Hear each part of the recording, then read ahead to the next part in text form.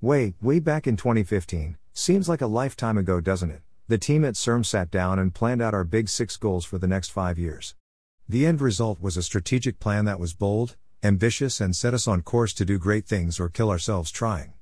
Well, looking back, we can take some pride in saying we did a really fine job, hitting almost every goal and exceeding them in some cases.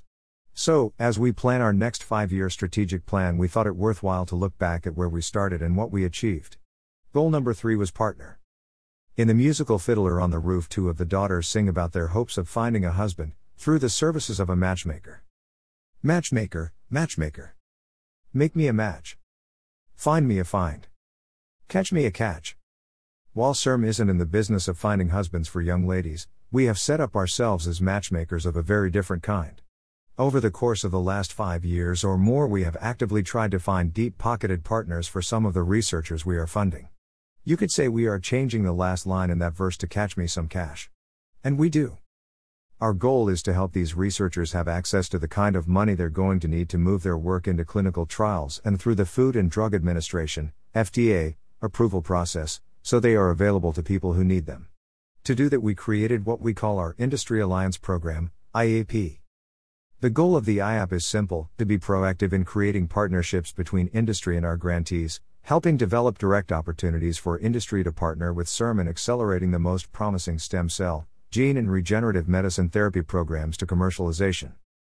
It takes a lot of money to move a promising idea out of the lab and into the arms, or other body parts, of patients. One recent estimate put that at around $1 billion. CERM can help with providing the funding to get projects off the ground and into clinical trials, but as you get to larger clinical trials, it gets a lot more expensive.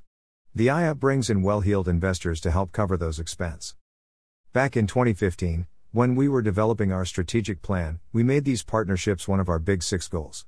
And, as with everything we did in that plan, we set an ambitious target of partnering 50% of unpartnered clinical projects with commercial partners. So, how did we go about trying to reach that goal?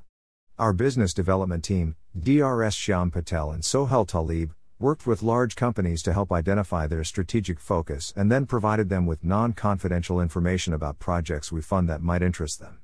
If they saw something they felt had promise, we introduced them to the researchers behind that project. In essence, we played matchmaker.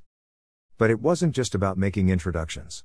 We stayed involved as the 2 groups got to know each other, offering both scientific and legal advice to help them overcome any reservations or obstacles they might encounter.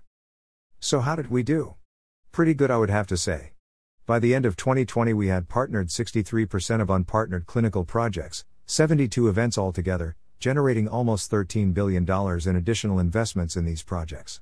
That money can help move these projects through the approvals process and ultimately, we hope, into the clinic. But we're not done. Not by a long shot. Now that we have achieved that goal, we have our eyes set on even bigger things.